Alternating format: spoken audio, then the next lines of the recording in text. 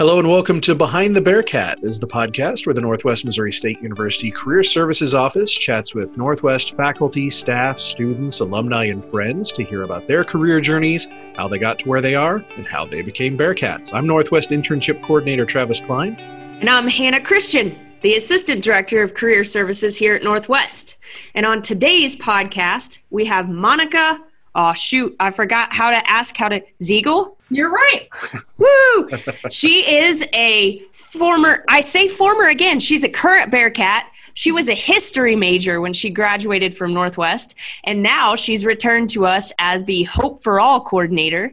She's been here for about a year and a half in that role. So welcome, Monica. Thank you. I'm glad to be here. All right. So we kind of had asked you before, but what exactly is the Hope for All coordinator? A lot of people might not be familiar with that. Okay. Well, my basic job is to prevent suicide. I'm funded by a suicide prevention grant. But what I'd like to say is that I'm a happiness facilitator. With the groups that I talk to and the workshops that I teach and stuff like that, I teach people how to be happy. All right. That's awesome.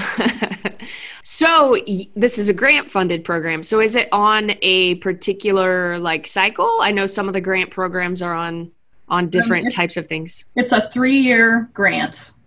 However, with the passage of the fee increase for wellness it was this year, actually, just pre-COVID. So 5 years ago. Yes. Yes, they passed a funding increase for the wellness services. So my job should be safe after the grant's over. Oh, great.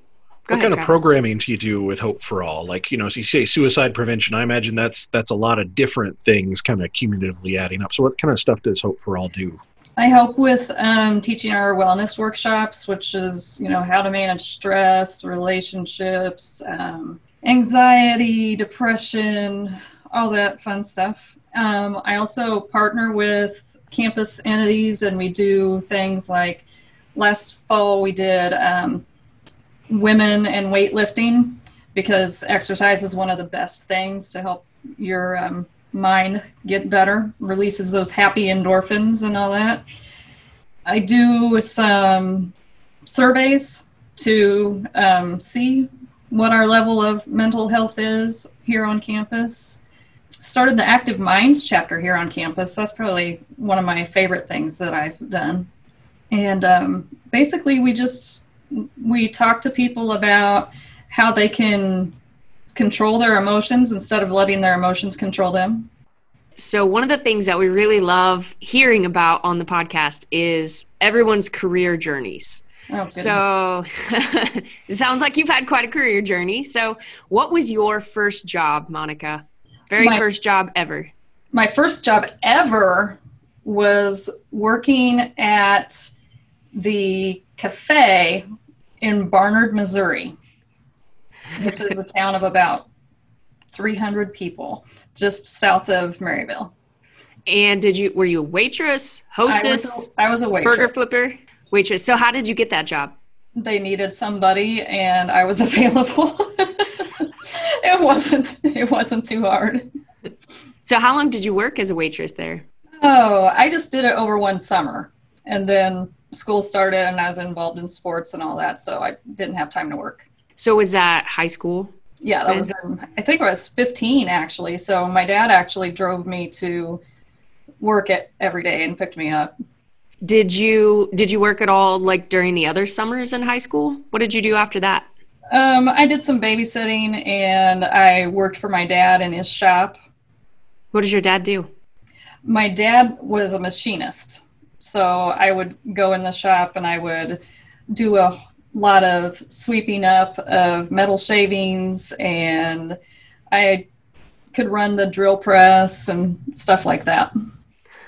That's cool. Actually, you're the first person who's had that type of experience at a young age that we've had on. So what brought you to Northwest as a student? Well, honestly, I grew up around here, so I already had that Bearcat pride. And then on top of that, my parents said they wouldn't pay for school unless I went to Northwest. That's a good incentive. Yeah. So, but I wanted to go here anyway, so that was fine. And so you were a history major. What was your minor? Criminal justice. And so what was your motivation for being a history major, and what did you gain out of that? My motivation was that I had planned on going to law school, and I'm kind of a history nerd. And so that kind of went together. But looking into law schools, history was one of the majors that they look for because we know how to research things very well. And then criminal justice, again, because I wanted to be a lawyer. Well, that plane got derailed by a boy. Dun, dun, dun. Yep. The plot thickens. So anyway, I still love history and learning about it, but it's, I think it's important so that, that old saying, if you don't learn about history, you're doomed to repeat it. Yeah, it's true. You say you got derailed by a boy, but what did you do so you decided not to go to law school? Right. So what was your plan then after that? What was your plan B after law school was sort of? I was in the criminal justice club, and somebody from probation and parole had come and spoken, and I thought, that sounds pretty interesting. That sounds kind of fun. And so my senior year, I did an internship with probation and parole. And then they kept me on as a volunteer after that. And it was about 4 months or so after I graduated that they had an opening and hired me. So you started out as a probation and parole officer for the state of Missouri. And my specialty was sex offenders and dangerous felons. Wow, impressive. Yeah. So how long did you work at that position? I worked there about 4 years. And what is your biggest takeaway? Because that seems like a very insightful position. Like you must have learned a lot working with those types of people. So what types of, in your first professional position, I feel like you learn a lot, not just about working, but about kind of the difference between a working life versus school, right? So right. Tell us about what you learned in that first position. I learned that I don't always need to say the first thing that comes into my head.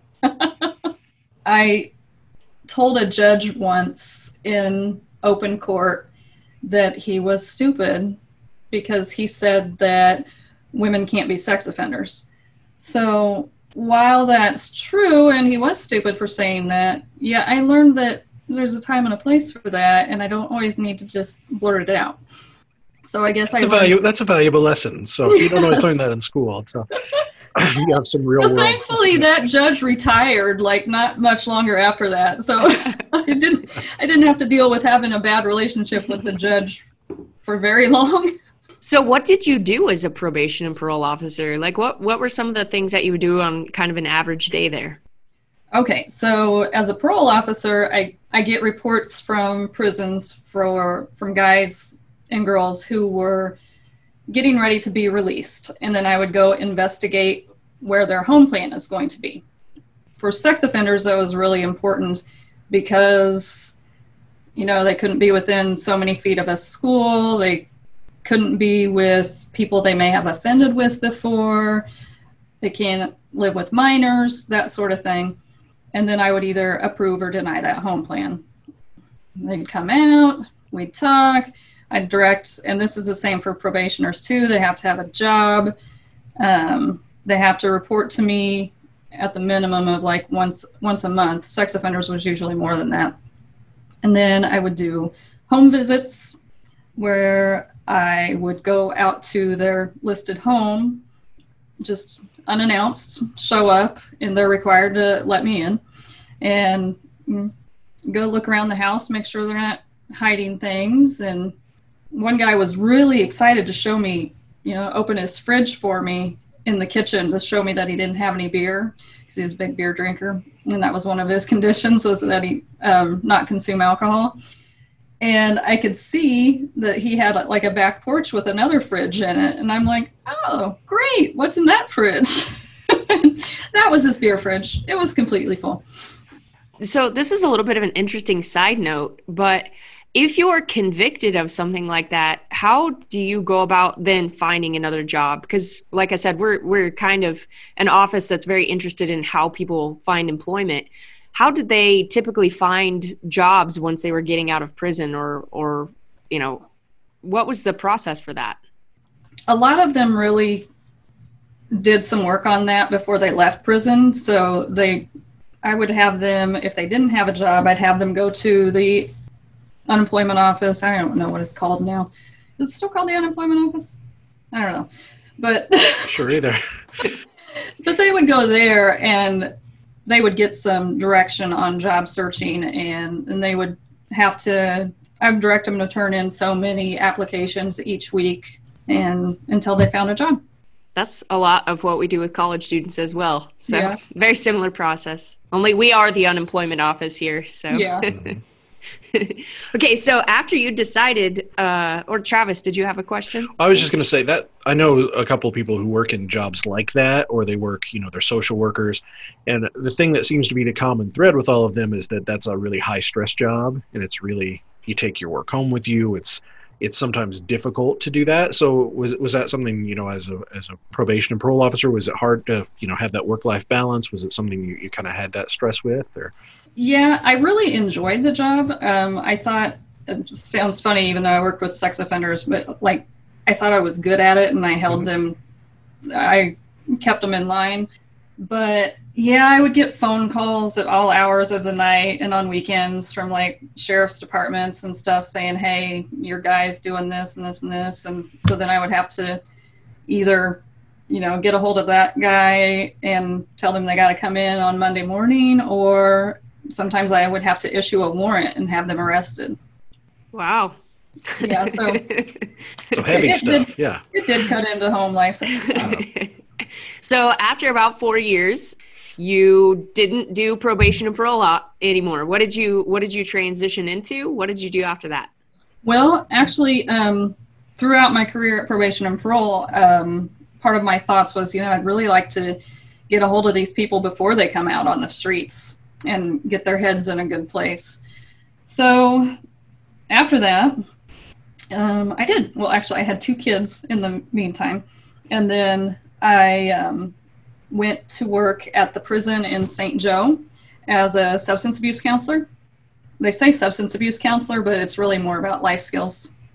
Then I came up here to Maryville, and I ended up becoming the substance abuse unit supervisor. So I ran the therapeutic community treatment program out here at Maryville. So what does that involve? Running it, or even being, you say, a life skills counselor, or even running the program? What do both of those involve? When you're in prison, you have to, the prisons are run by the inmates.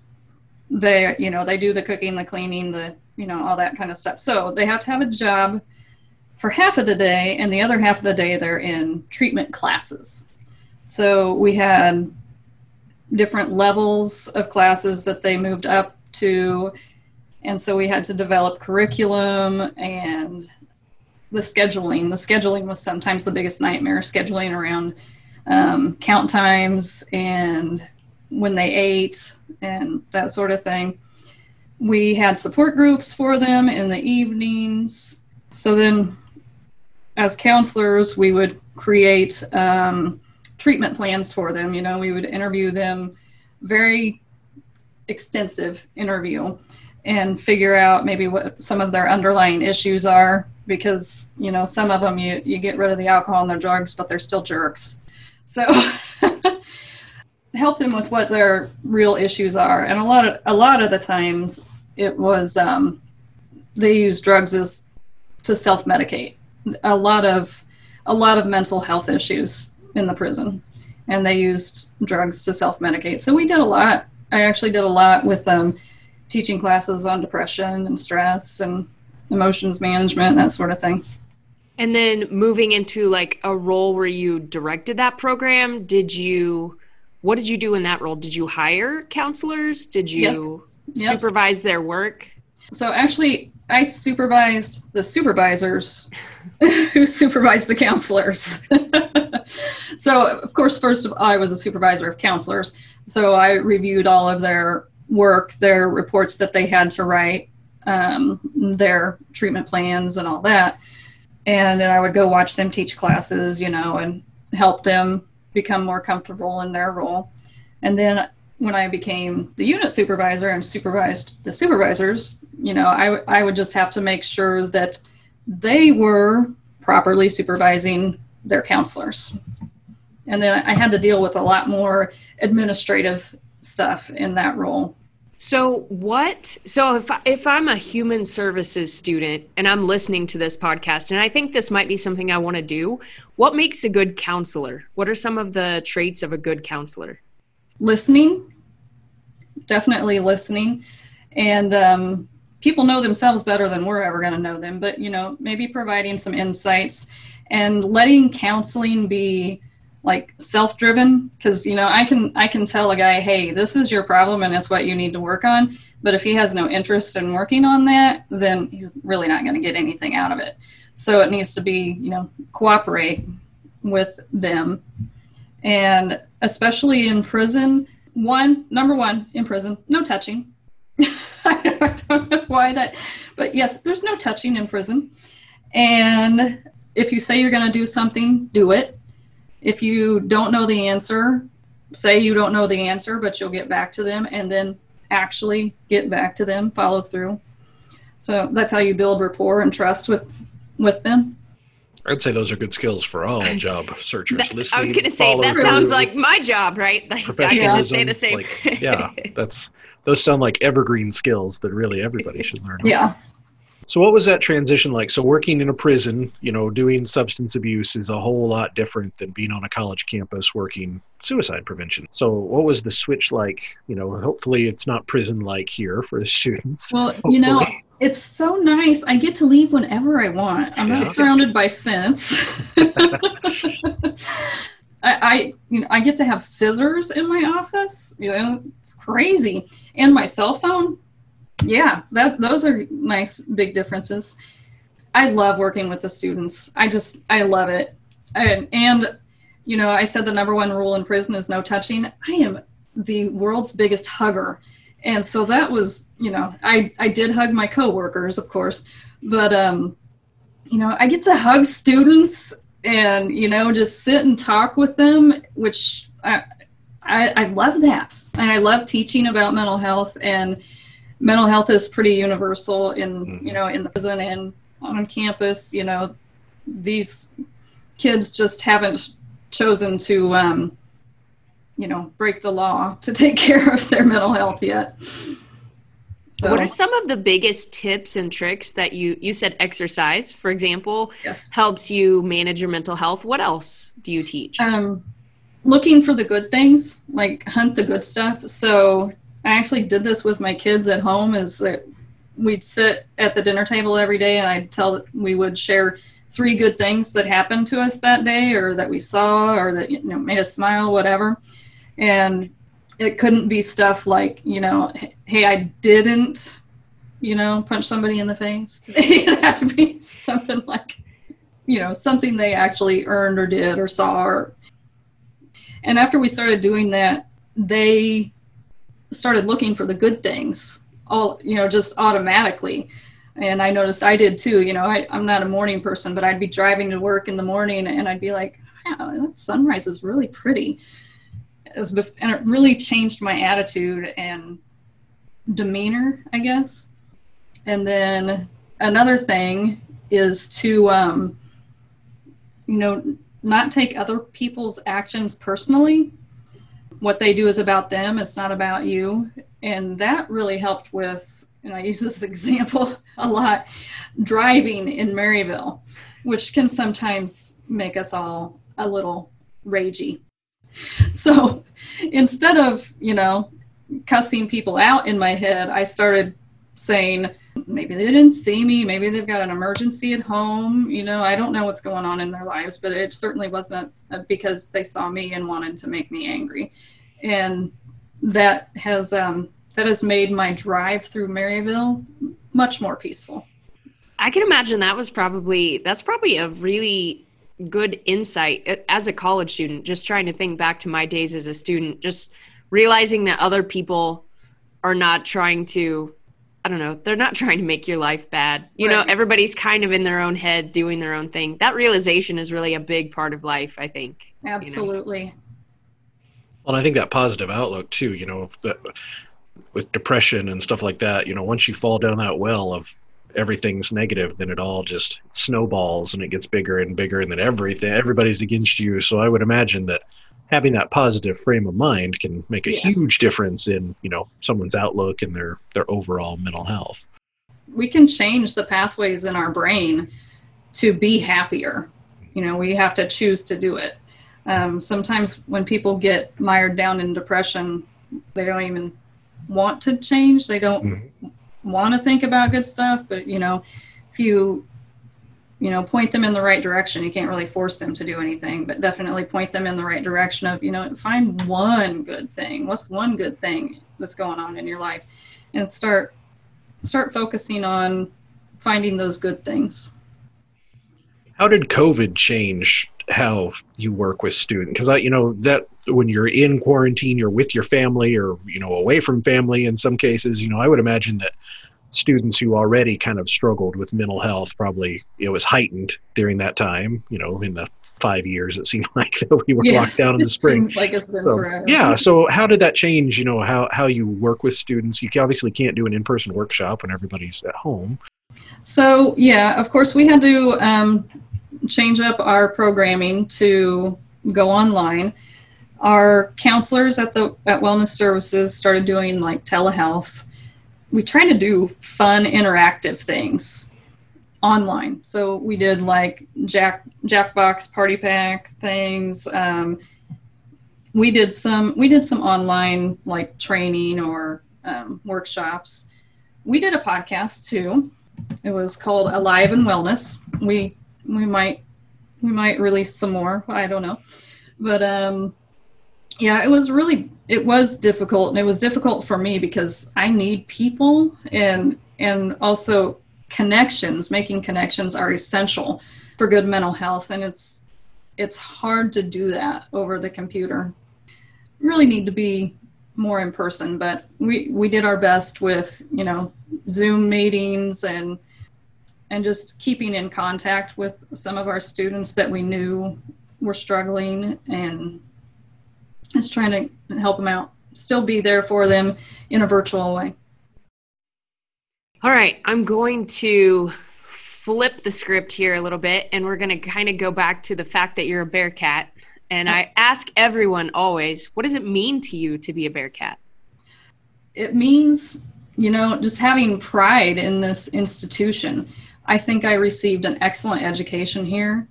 I feel like I will always be Bearcat family, and it really does feel like a family out here. It doesn't matter who I meet. We all love being Bearcats. It's almost contagious. Yeah, even it's so cool. Even people in the community who didn't actually go to school here or whatever, they still love it. I think we just have a great atmosphere out here, and we care about our students, and we want to see them succeed. And of course, the football team, my freshman year, I think we were 0-11. And then my senior year was when we won our first national championship. And that was awesome to see and be a part of. And of course, our football team has continued to do really well, and our basketball teams now. And yeah, I worry about my student athletes right now that they're not, having those connections because of the fall sports getting canceled. But I did see when I was out running on the track the other day, the football team's practicing, and I guess we're going to have a scrimmage, so that's awesome. But yep. It's, being a Bearcat means that you always have a place to call home, and you always have family. If someone has concerns, maybe they have, they're concerned about their mental health, how do they reach out? How do they get a hold of Hope for All? Okay, so I am in the union, and my office is kind of back in the corner of Student Affairs office. Anyone can come to me anytime for anything, and I do have people who just come and talk to me. But I get emails from groups who want me to come talk at their events, stuff like that. So email is great. Stopping by is great. Can you tell us what your email address is? Do you have a Hope for All email address, or do we just email you? It's just me. So it's mziegel@nwm at northwestmissouri.edu. All right. So one of the things that we've done on season 2 here is we've given everybody a sort of last platform to give tips, tricks, wisdom. If you have something you want to say that's just bursting out of you, like, we want to give you an opportunity to say that. So this is your time. Well, my thing is get involved. Get involved, find something that you're interested in and get involved, because Northwest has so much to offer students. I was a commuter student, so I didn't get involved as much. And now that I work here and I see all of the stuff I could have done, I kind of kick myself in the butt for not getting more involved in things, because it's so much fun. And I mean, it's fun for me just watching, so I know it's got to be fun for the students to be involved in it. So get involved. Be a part of something bigger than yourself. Be a part of something that is, cultivating happiness. I love that. Excellent. Cultivate happiness. Cultivate happiness. Yes. All right. Thank you, Monica. We Yes, have really enjoyed having you on the podcast. Well, thank you. And we're going to take the cultivate happiness, and we're still going to run with that. So. Absolutely. Okay. All right. Well, just, if there's any royalties or anything, I want that. Absolutely. We will attribute the source. Yes. All right. Well, that'll do it for another episode of Behind the Bearcat. We'll talk to you next time.